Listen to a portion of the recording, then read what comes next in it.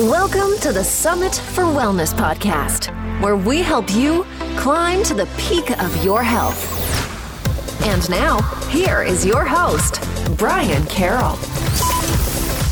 Have you ever found yourself eating even though you know that you aren't actually hungry? For some reason, the food just keeps calling out to you and you keep going after it, even though it doesn't satisfy you and you know you don't need it? Well, if so, this episode is definitely for you. What's up, everyone? I'm Brian Carroll, and I'm here to help people move more, eat well, and be adventurous. And today I have Dr. Glenn Livingston on the show to teach us all about what binge eating does to us and the psychology around it and how to break free of it. So Glenn was disillusioned by what traditional psychology had to offer overweight and or food-obsessed individuals. And so he spent several decades researching the nature of binging and overeating via work with his patients in a self-funded research program with more than 40,000 participants. But more importantly, he actually went through his own journey of binge eating and food obsessions. And that journey led him to discover a way to reach a healthy weight, feel like he broke free of that food prison, and had a much better relationship with food.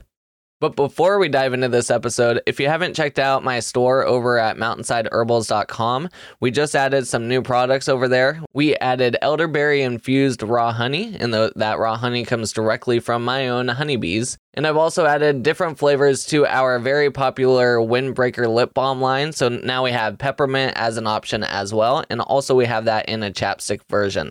So if you want to get any of those products, then head on over to mountainsideherbals.com. All right, let's dive into my conversation with Glenn. Thank you, Dr. Glenn Livingston, for coming on to the show.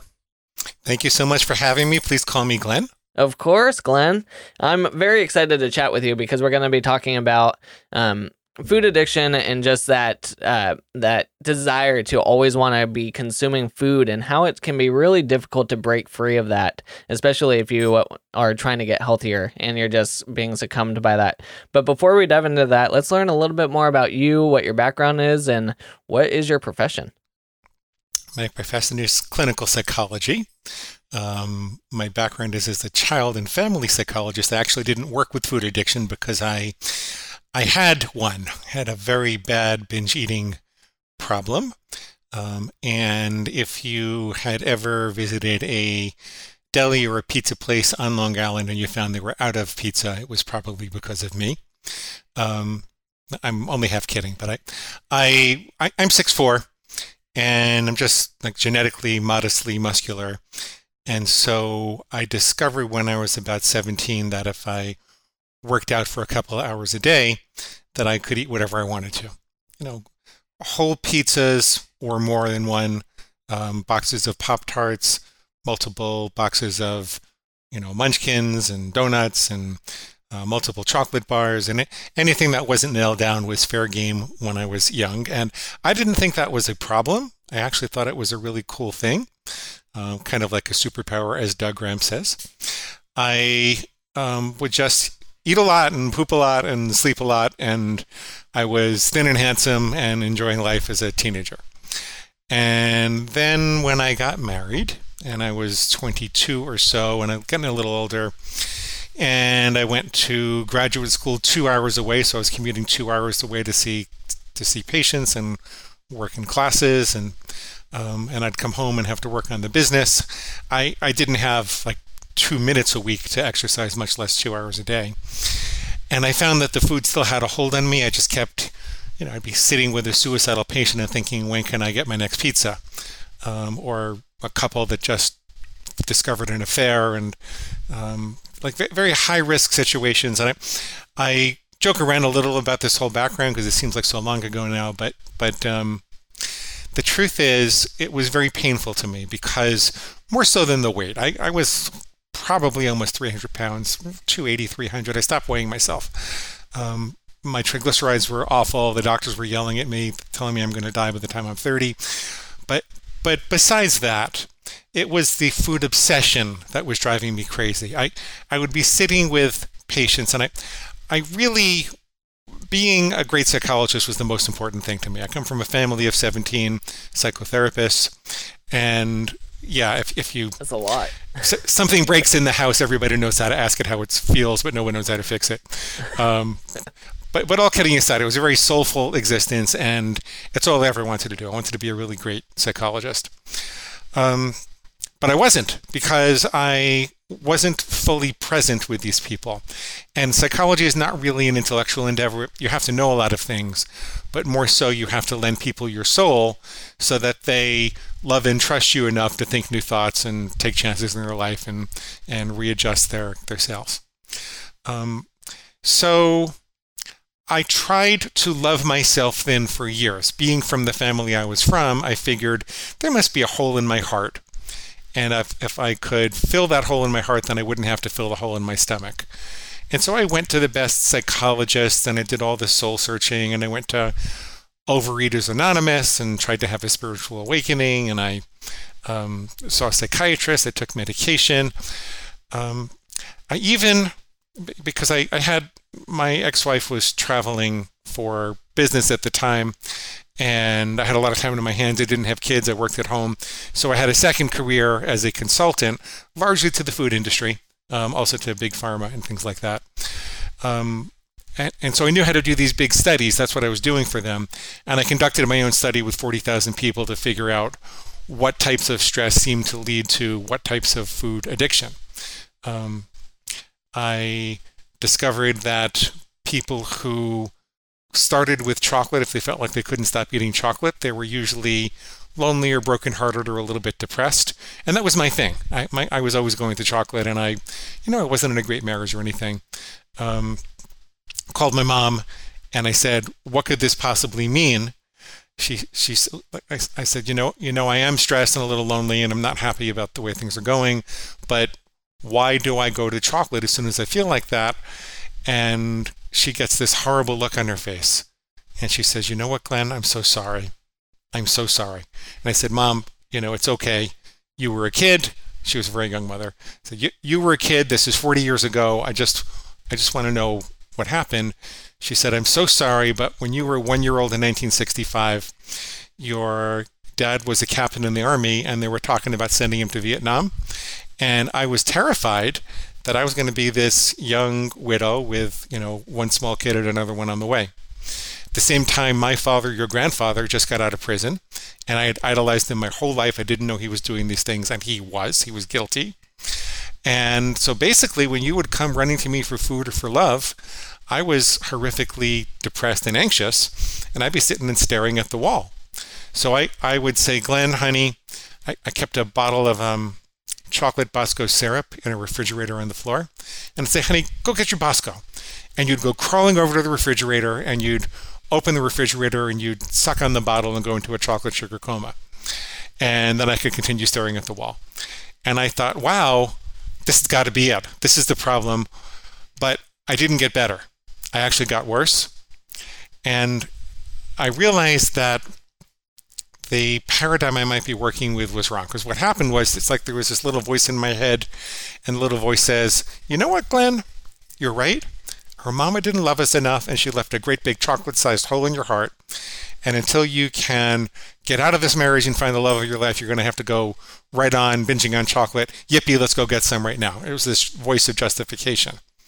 So I started to say, maybe loving myself then isn't the right approach. Maybe there's something more about this voice of justification, more so than figuring out how to fill the hole in my heart. At the same time, I was consulting for industry because I had all this extra time in my hands. And I saw what the big food companies were doing. And they're spending millions, if not billions of dollars to engineer these hyper-palatable food-like substances that are, concentrations of sugar and salt and fat and excitotoxins. And it's all designed, it's all engineered to hit the bliss point of the reptilian brain without giving you enough nutrition to feel satisfied. And when you do that, you create this desire for more. It actually kind of hijacks your survival drive, and it makes you think that you can't live without this stuff. At the same time, the advertising industry, which I was also working with, I was an advertising consultant, it was kind of on the wrong side of the war. Like I'm in my 50s now, and when I was in my 30s, I was on the wrong side of the war. And I feel contrite about it, but I'm trying to make up for it. People think that advertising doesn't affect them, but it actually affects you more when you think that, because your sales resistance is down. They know what they're doing. They really know what they're doing. And they're expert at fooling you into thinking that this is where the good stuff is. So, for example, I remember I became very friendly with a vice president of a major food bar manufacturer. And as he was leaving the company, he kind of hung his head in shame and said, I have to tell you something. The most profitable thing we ever did was take the vitamins out of the bar, because they were making it taste bad, and we could then put the money into the packaging instead. So they made it look vibrant and multicolored, but the vitamins weren't really in there. A vibrant diversity of colors in nature would represent a diversity of micronutrients that are available. So our evolutionary brains have evolved to think that this is where the good stuff is, right? That's why you say eat the rainbow. If you have a salad with green lettuce and blueberries and yellow carrots and red tomatoes, you're getting a diversity of micronutrients. They were very facile at fooling our brains into thinking that these things were nutritious when they really weren't. And I don't mean to single them out. This goes on all across the food industry. We could go on and on and on about the kind of things that they do. But the bottom line was, these were two very powerful forces that had nothing to do with the fact that my mama didn't love me enough or left a chocolate-sized hole in my heart, right? These were forces of industry that worked with the reptilian brain. And then the final straw was, the straw that broke the camel's back, was when I realized that the reptilian brain, which seems to be the source of the thing that gets involved with food addiction, with all addiction, but food addiction in particular. It's the seat of the survival response, so it makes sense. The reptilian brain doesn't know love. The reptilian brain is more or less engaged in a bad college drinking game. It looks at things in the environment and it says, do I eat that thing? Do I mate with that thing? Or do I kill that thing? Eat, mate, or kill. That's what the survival instinct is about. There's no love. Love is more of a function of the mammalian brain and the neocortex, which say, before you eat, mate, or kill that thing, what impact will that have on your tribe? What impact will that have on the people that you love? What impact will that have on the kind of person you were trying to be, on your long-term goals and dreams, including weight loss and fitness and things like that? So saying, wait a minute, I spent 25, 30 years trying to love myself thin, but this thing doesn't know anything about love? So at that point, I did something kind of crazy. And now remember, this was just for me. I wasn't trying to be a psychologist to help everyone. I did write a really bad book about 10 years before, Never Binge Again, which I'm not even going to tell the name of because I don't want people looking it up. But I really wasn't trying to be a psychologist. I was trying to figure this out for myself. So I decided that I needed to know when the reptilian brain was active, and I was going to have to take more of an alpha wolf approach than a love yourself thin approach. And if you think about it, when an alpha wolf is challenged for leadership by another member of the pack, it doesn't go, oh my goodness, someone needs a hug, I better love you more. It snarls and it growls and it says, get back in line or I'll kill you, grr, right? So I decided I needed to take a superior approach, kind of like you take with your bladder or your testicles. Like if there is an attractive woman on the street, you don't just go run out in the street and kiss her, right? I hope you don't. And I certainly don't, because I'm kind of shy. But or if you really have to pee in the middle of a business meeting, you don't just drop trow and go.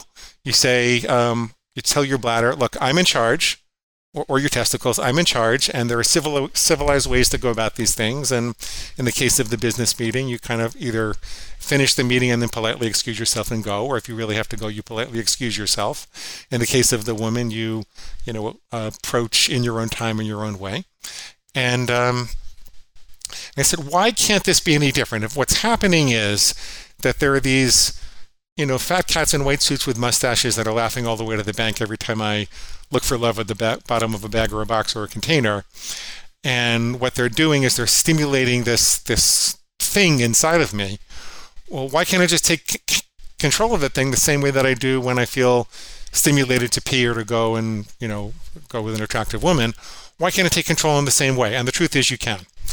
You just have to know when it's waking up, and you have to be able to jump out of that reptilian brain response, that feast or famine response. You got to jump back up into your rational mind. So with a lot of credit for some other people who did this with other addictions, like Jack Trimpey for Rational Recovery, I decided I'm going to think of my brain in two parts.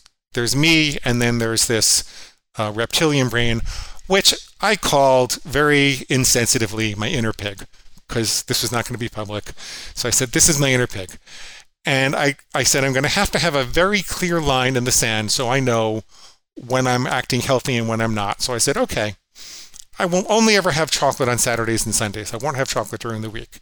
That way, if I'm in a Starbucks and there's a chocolate bar at the counter that's calling my name as I'm approaching to pay for my latte, and I hear this little voice inside that says, you know what, Glenn?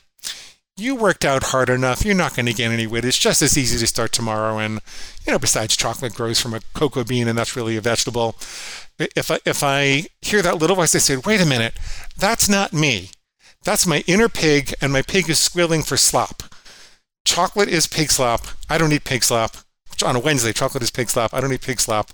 I don't let farm animals tell me what to do. This inner ridiculous thing, and I'm a sophisticated psychologist. You heard my credentials, and I'm all over the place, and I've got a PhD, but none of that stuff worked for me.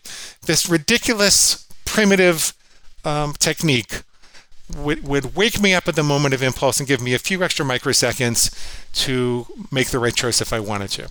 Now, I wish I could tell you that it was a miracle and I immediately got thin and I didn't make a mistake after that. That's not how the story goes. What did happen was it cleared away all the confusion. Now it was just me versus my pig. The pig was saying crazy stuff. And as I learned to disempower that crazy stuff, when I learned what was wrong with the crazy things it was saying, I began to feel like I had more and more power to make the right choice.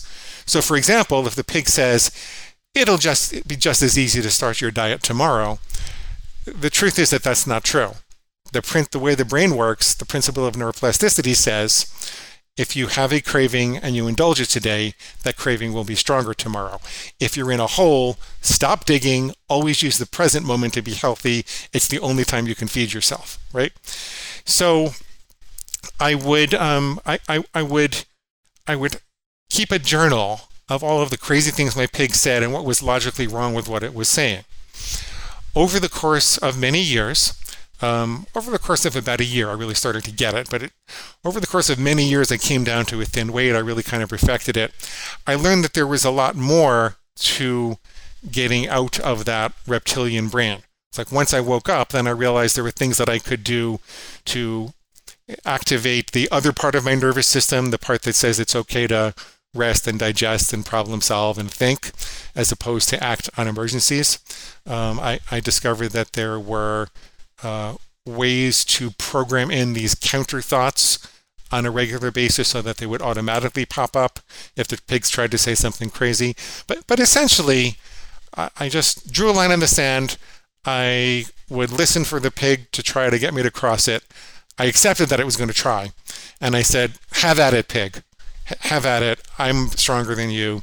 And I don't eat pig slop. I don't let farm animals tell me what to do. Slowly but surely, I got better. So that's when I was getting divorced in 2016. I decided that I was going to close my other businesses and was going to write a book. I was a minor partner of a publishing company already, and I gave it to the CEO, who says, "Oh my God, this is fantastic. I don't eat donuts. Donuts are pig slop. I don't let farm animals tell me what to do." And then he proceeds to lose a whole bunch of weight. He lost almost 100 pounds now. Wow. And we were good at, we're both in marketing. We were good at knowing how to contact the right people and get it started. And it took off by itself. And now we've got more reviews than the Da Vinci Code. It's got over 13,000 reviews. And people don't quite know my name, but they recognize me. And sometimes if I'm in a bookstore, they walk up to me and they go, pig guy. So that's my claim to fame now. That's my story. Yeah. So lots of questions there. So first one, when you were drawing the line in the sand, how did you know where to draw that line? And does it matter, or do you just need to find a spot to start from? The answer is really both. It does matter in many ways, but it's better to start with something than nothing. So the way that it matters is that most people who struggle with overeating are also very good dieters. So what those things both have in common, overeating and dieting, is they're part and parcel of a feast and famine environment.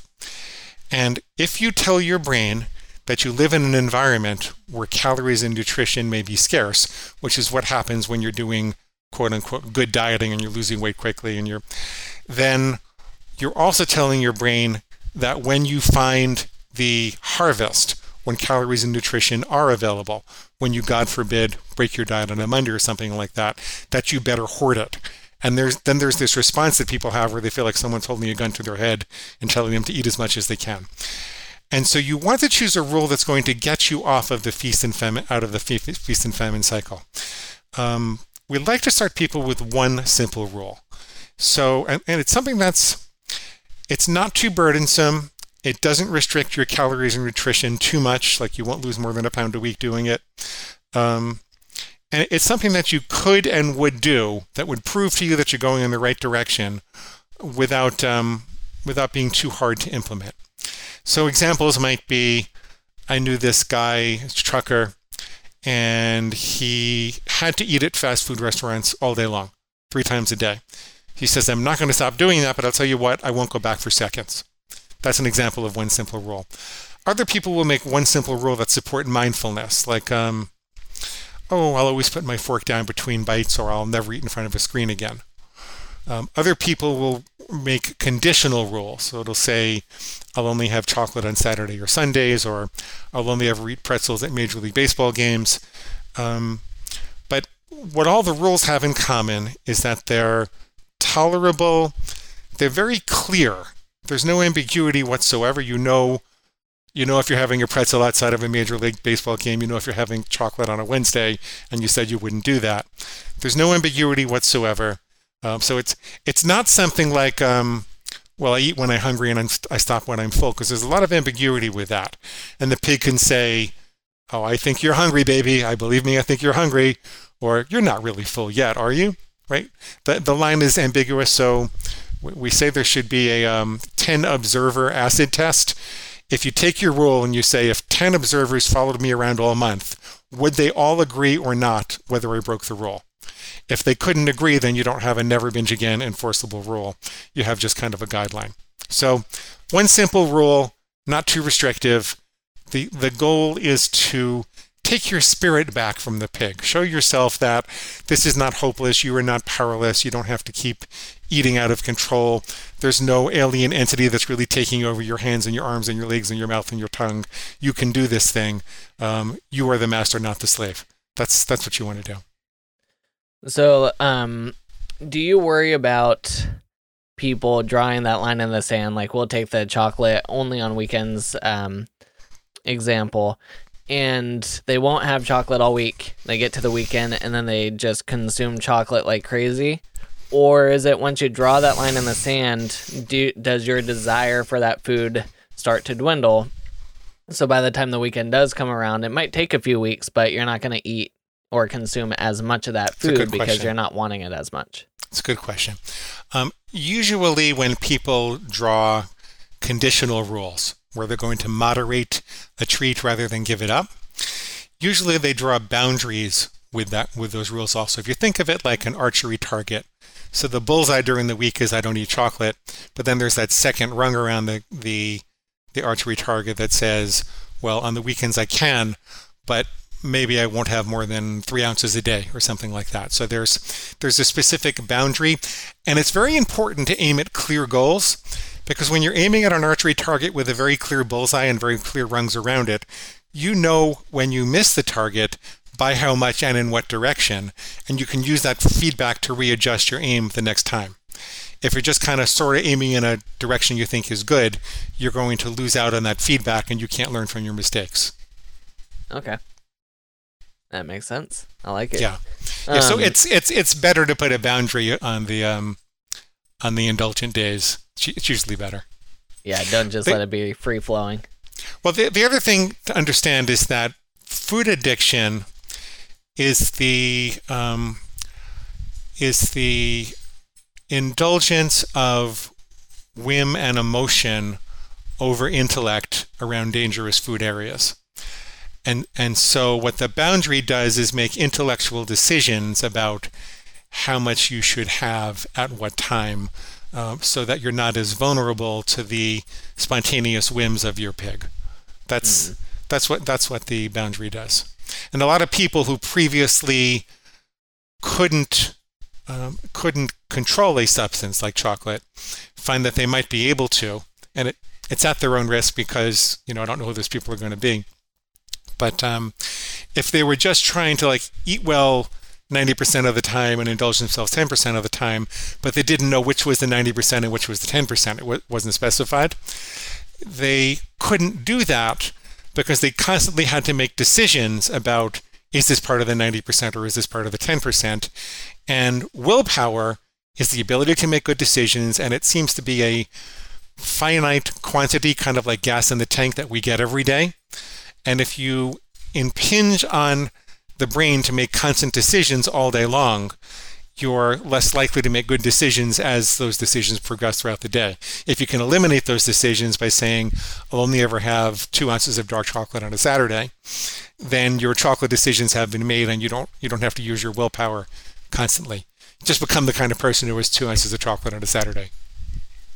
Does having the knowing and the education around how the food industry is creating their foods to sell more product to you, to get you to buy more of their product, and that also impacts kind of that desire for that food, does the knowledge alone help at all with making changes, or is that just kind of something that's in your brain that doesn't really make or break anything for you to actually make changes? Well, it makes you angry as opposed to ashamed, right? Oh, that's good. Mm-hmm. Kind of, maybe. Shame is like a psychological cancer for people that struggle with food. It wears you down and makes you feel like you're too weak to resist the next binge. And when you can stop blaming yourself and say, this is not fair. They have billions of dollars and all these rocket scientists figuring out how to override my best judgment to break my hungry and full meters. Life shouldn't be like this. Remember in the movie Network a long time ago in the 70s, this newscaster got fed up and he said, I want you to go to your window, I want you to open the window, I want you to say, I'm mad as hell and I'm not going to take it anymore. Right? It kind of engenders that kind of an attitude. And I don't want people to riot or anything like that, but the anger is mobilizing and the shame is incapacitating. So it does help like that. At the same time, what you say is true, that knowledge by itself is useless. So you have to use the knowledge and take action to make these changes. Perfect. Now, what about for people that they know they have a problem, but they're not fully ready to make a commitment to make changes? And let's say you're a family member that you're seeing this behavior happening and you would love to see that person become healthier and start making changes. Is there much that you can do as an outside person, or does it have to come from the person that this is actually impacting? Well, the best thing you can do is what Gandhi said, which is to be the change that you want to see in the world. So be a shining example. Show your kids that mom or dad can have a banana smoothie with spinach and a couple of dates and carob, as opposed to a milkshake from Burger King or something like that. Let them see you transform. Let them see you glow with your energy, and then you can look, especially with kids, you can look for aspirational models.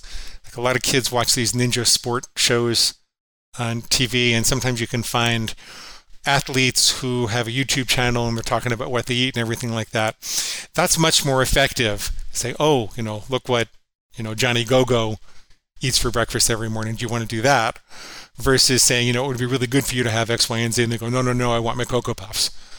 So that can be helpful, to be a shining example and to look for aspirational models. So the question is, how can you change other people? You really can't. Yeah. You really can't. And spouses take longer to come along than kids. Kids usually start to make changes about 6 months after their parents do, but spouses hold on for a couple of years, usually. Yeah. That makes a lot of sense. Yeah, it seems like a lot of spouse or couples that I know, the nagging, if one person's, nagging the other about making changes, that never seems to work. But if they start actively making a change for their own selves, and then the other spouse sees that happening, then eventually they kind of follow suit. Yeah. It seems to be more effective. Yeah. Yeah. And it's actually, for the first 4 to 6 months that you're overcoming your own food struggles, it's actually better not to argue too much about what's healthy and unhealthy and tell people they really ought to do this. And what you especially don't want to do is go up to other people and say, I think you got a pig inside of you. You got a pig inside of you too. People don't like that very much. So it's, you can give them a copy of the book, which is, I'll tell you how to get it for free later on, and have them read the first couple of chapters and see if they like it. But you don't want to. People will find it insulting if you tell them that there's a pig inside of them. They will think that you're calling them a pig, and this whole system works just as well if you call it a food monster or a demon or anything else that's not a cute pet. Yeah, you don't have to use the word pig. Yep. Well, I'm assuming there's more to the process than just drawing that line in the sand. So are there more steps that are beneficial for people to be able to break free of the food addictions and binging and all that stuff? Yeah. So we have 2 nervous systems, essentially.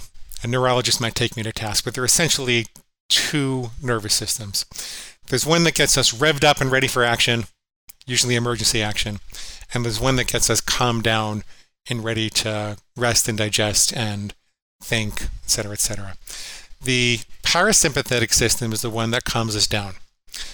This is what's activated by yoga at the end when people are in shavasana and feeling all chilled out and blissed.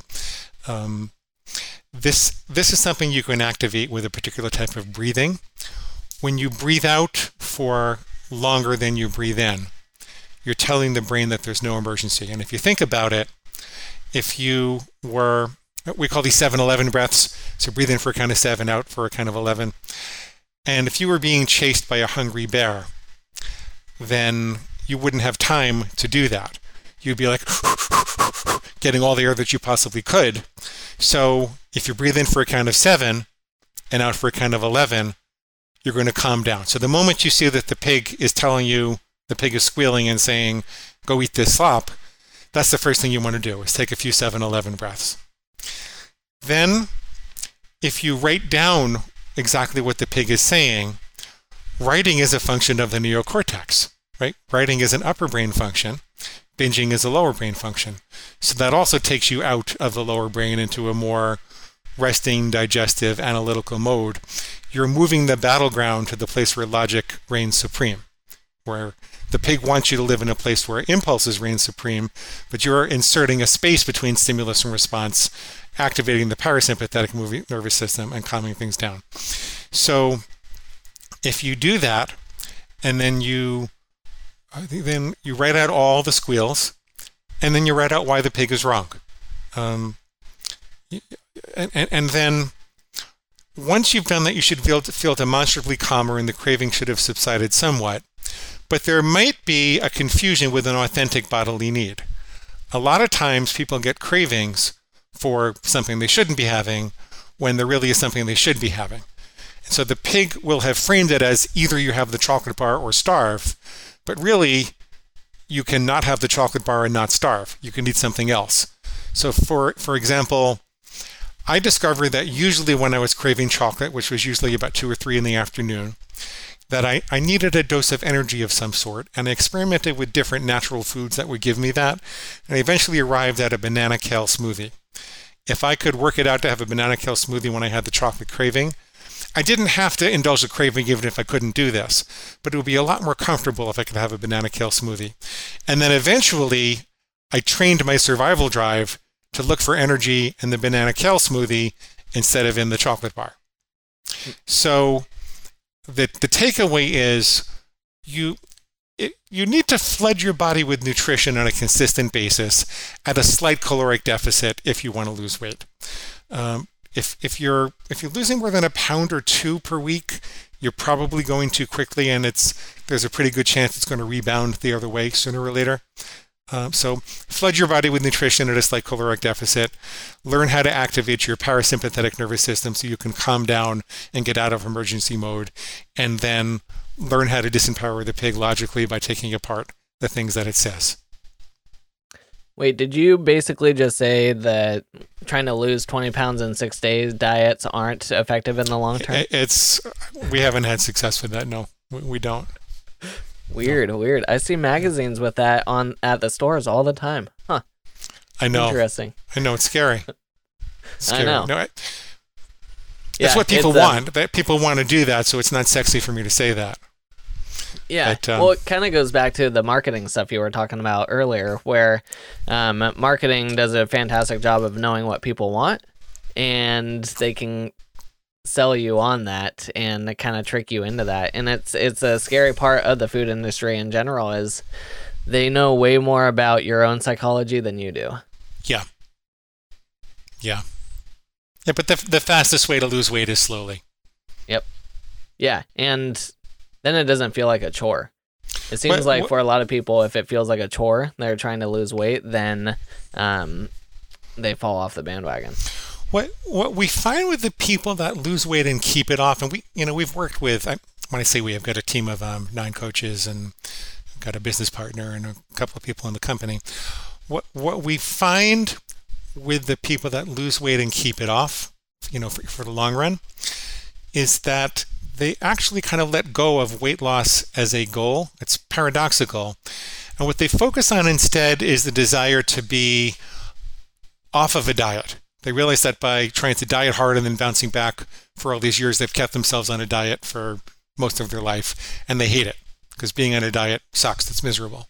So they want to get off of the diet, and more importantly, they want to free themselves from the mental obsession with food. When am I going to have it? How am I going to indulge? How much can I have? How am I going to stop myself? How am I going to make up for the difference? Exactly what am I going to have? Where am I going to get it? How do I hide the evidence? That constant thinking about food that takes over their thoughts, they realize that was torturous, and they have the goal of eliminating the food obsession and eliminating the dieting and just getting on an even keel with food, and then the weight seems to take care of itself, assuming they're being reasonable about what their food plan is. Yep. Yeah. That's what I've seen really successful people are too, is the weight loss doesn't become the main goal, it becomes a benefit. Yeah. Yep. Well, Glenn, is there any final things you want to make sure that we touch on when it comes to binge eating and how to control it before we wrap up here? There are 2 quotes that are important to me, and then I like to tell people where they can get more information if they want to. Jim Rohn said a life of discipline is better than a life of regret. That's the first quote. I think that's very true. I think most people think that there's this dichotomy between discipline and freedom. Either you're going to be, tight-assed and like a soldier and not really have much fun in life, or else you're going to be really indulgent. And there's no interplay between the two. It's like you have to make a choice about living fast and dying young, or living slow and not having much fun. But the truth is that discipline creates freedom. Freedom sits on top of discipline. It's not opposed to it. For example, the discipline of the engineers who built your car makes it possible for the steering wheel to actually turn the rails 30 degrees when you turn the steering wheel 30 degrees. Because of that, and because the brakes work exactly as you expect them to, and the gas works exactly as you expect it to in a disciplined way, you have the freedom to roam about the countryside. Your radius of locomotion expands dramatically. Discipline created freedom. A jazz pianist is able to improvise and express their soul because they spent so many years practicing the scales, and they understand the structure of music. Because they know where the structure is, they know how to improvise away from it and how to come back to it so that people still perceive there to be music and just not noise. So discipline creates freedom, and you'll find that when you adopt one rule and you feel like you've mastered it, that you have more freedom, not less. The second thing is that you can have anything you want, but you can't have everything you want. Peter McWilliams said that. You can have anything you want, but you can't have everything you want.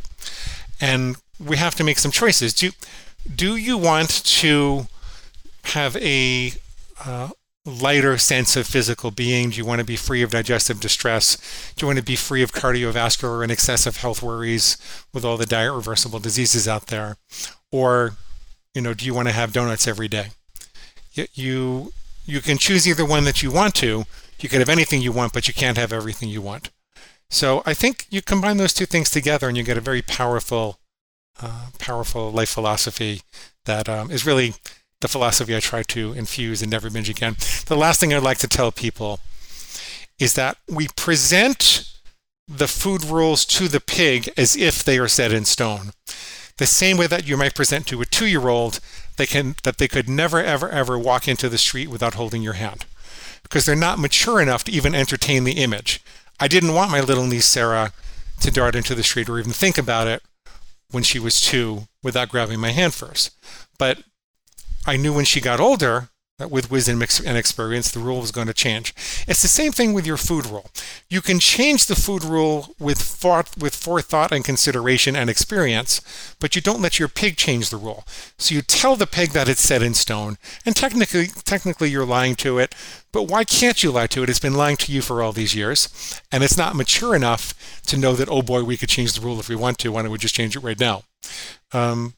People procrastinate about getting started with this because they're afraid that they're not going to pick the right rule and then they're going to be stuck with it. But you don't have to worry about that. That's not how this works. You aim with perfection, but you forgive yourself with dignity if you made the wrong choice. Awesome. I love it. Well, my final question for you is, what is your vision of what healthy looks like, and what are 3 things you do daily to reach that vision? Okay, 3 things I do daily. For me personally, after lots and lots of years of passing as many chemicals and sugar and fat and starch and salt and oil through my body, my vision of health is really eating very clean, mostly what nature has to offer. Not that I don't have any indulgences whatsoever, but I usually plan them out and bound them the way that we talked about. So that's my vision for healthy eating. The way that I do that is I start the day by filling myself with healthy goodness, usually with some type of a green smoothie or some type of vegetable juice. That's usually after I've done vinyasa yoga, or I live on the beach, so I might go for a long walk on the beach or something like that. And then after breakfast, I do some journaling, and I ask myself what the biggest win for the day would be. I've always got a long list of things that I'm never going to get to, but what's the biggest win? Well, if I only got one thing done today, what would be the biggest win? And you find that those wins add up over time, and they keep me mentally healthy and productive and proud of myself. So, yeah, I think those are the answers. Yeah, one win in one day doesn't sound like much, but over the course of a year, that's 365 wins. That's a big deal. Yeah. Yep, that's a much bigger number. Well, people can find more about you at neverbingeagain.com, and you also have your book available. Can you tell us more about that? Yeah, if you go to neverbingeagain.com and click the big red button, you'll get 3 things. You'll see the Reader's Bonus List. Sign up for the Reader's Bonus List. You will get a free copy of the book in PDF, Nook, or Kindle format. The electronic formats are free. The paperback and the Audible version are paid. You will get a set of recorded coaching sessions for free.